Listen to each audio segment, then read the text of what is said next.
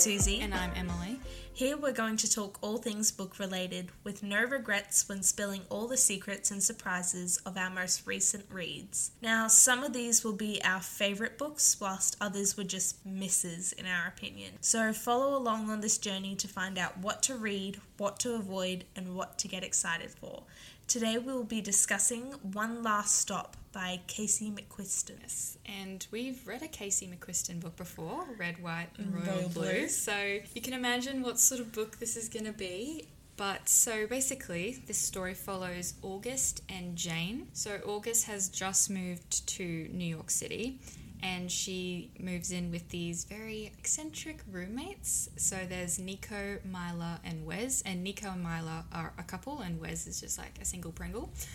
Basically, you know, her new life is as she expected. She's quite bored. She just works at like a pancake diner, very repetitive life. But then things start looking up, and when she meets a very charming and mysterious person called Jane on the subway, and it doesn't take long before she's like obsessed with Jane, and like seeing her every morning on the train is like her most favourite thing about her day. But as August gets to know Jane, we sort of learn that Jane is quite literally displaced in time. So she is from the 1970s and she can't leave the subway.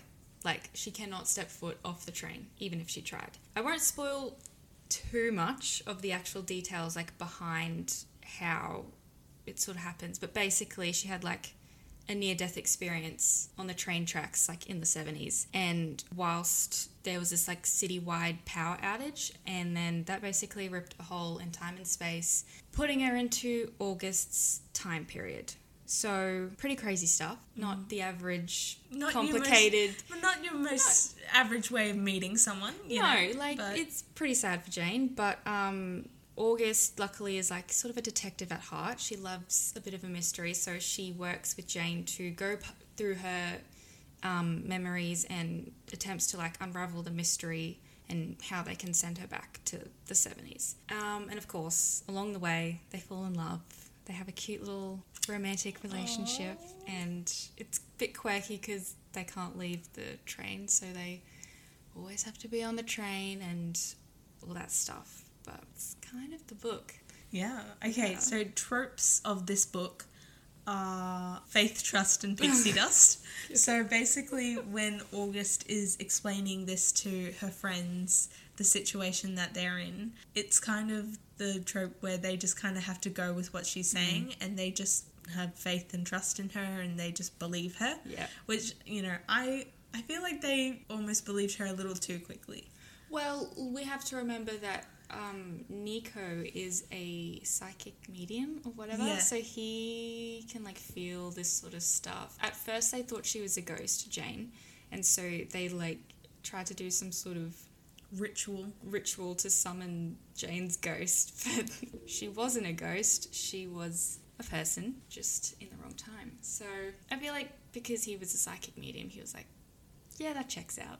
Yeah, but then they all just had to believe him. Yeah, well, they've been around him long enough to be like, yeah, whatever. Yeah, whatever, you know, okay, let's just go with it. Yeah. And another trope is found family. So with August moving to New York with the roommates, she sort of creates this like little family, and with the diner as well, like her co-workers there, they sort of all just become a bit of a community, and it's really cute. It's really swink.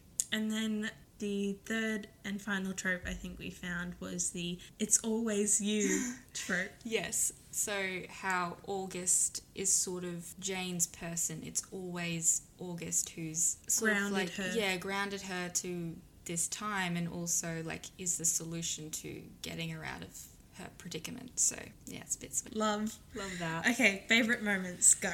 Okay, favourite moments. I love the ending, obviously. So spoiler, I'm going to spoil the ending right now. Jane ends up staying in August's time period, and so just getting to see them like live together, and Jane finally stepping foot off that bloody subway. Yeah. And walking through the diner And then August like looks at her and she's like, oh my God. Because I think how it happened, they tried to recreate the power outage so it could reverse what had happened. And so it had been 3 months since they did that and they hadn't seen Jane, so they assumed she went back to the 70s.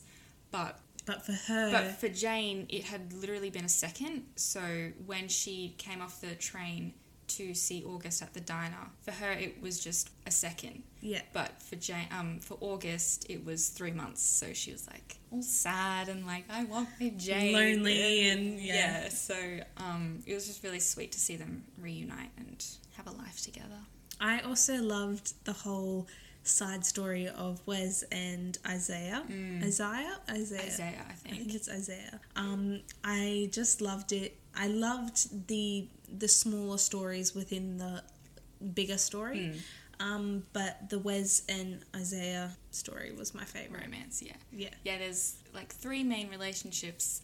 Obviously, August and Jane, Isaiah and Wes, and then Mila and Nico, like the other roommates. And all of their relationships are just, they're so cute. And like they all give each other advice and it's just like, it's adorable. Another favourite thing I found was the cute nicknames that August and Jane had for each other. So August calls Jane Subway Girl and Jane calls August Coffee Girl, because when they first met, August had like coffee still stains on her white top, and like Jane offered her scarf to her to be like, here, like cover up or whatever. Yeah. And I just like found that really cute. So love. Okay, rating out of 5, what did you rate it? 5 out of 5. I think I rated it 4 out of 5, just because I think towards the ending or kind of in the middle towards the ending, it was just kind of a push to get through. It just kind of felt like, I'm ready to finish this book. Yeah, you know? There were parts where I was like, okay, we've gone through our past so many times, like I feel like we should be getting somewhere to the end. Yeah. Anyway, but I think it was still a really good book overall, so that's why it got 4 out of 5 stars. Yes. I would recommend it for ages 15 and up. 15 and up, because there are a few spicy scenes, so just beware of that. You know, for more mature people. Yeah, but definitely recommend the book. Yeah. It's a very unique plot, like being frozen in time. It's not something that you really get from like a romance novel a lot of times. So yeah, it's a wild ride. Yeah. Okay, well, that's it for this episode. We hope you enjoyed it. Make sure to check out our Instagram at Book Spoilers Podcast and leave any questions or discussions you have in the comment section underneath the post for this episode. Thank you for tuning in, and we'll see you next time. Bye. Bye.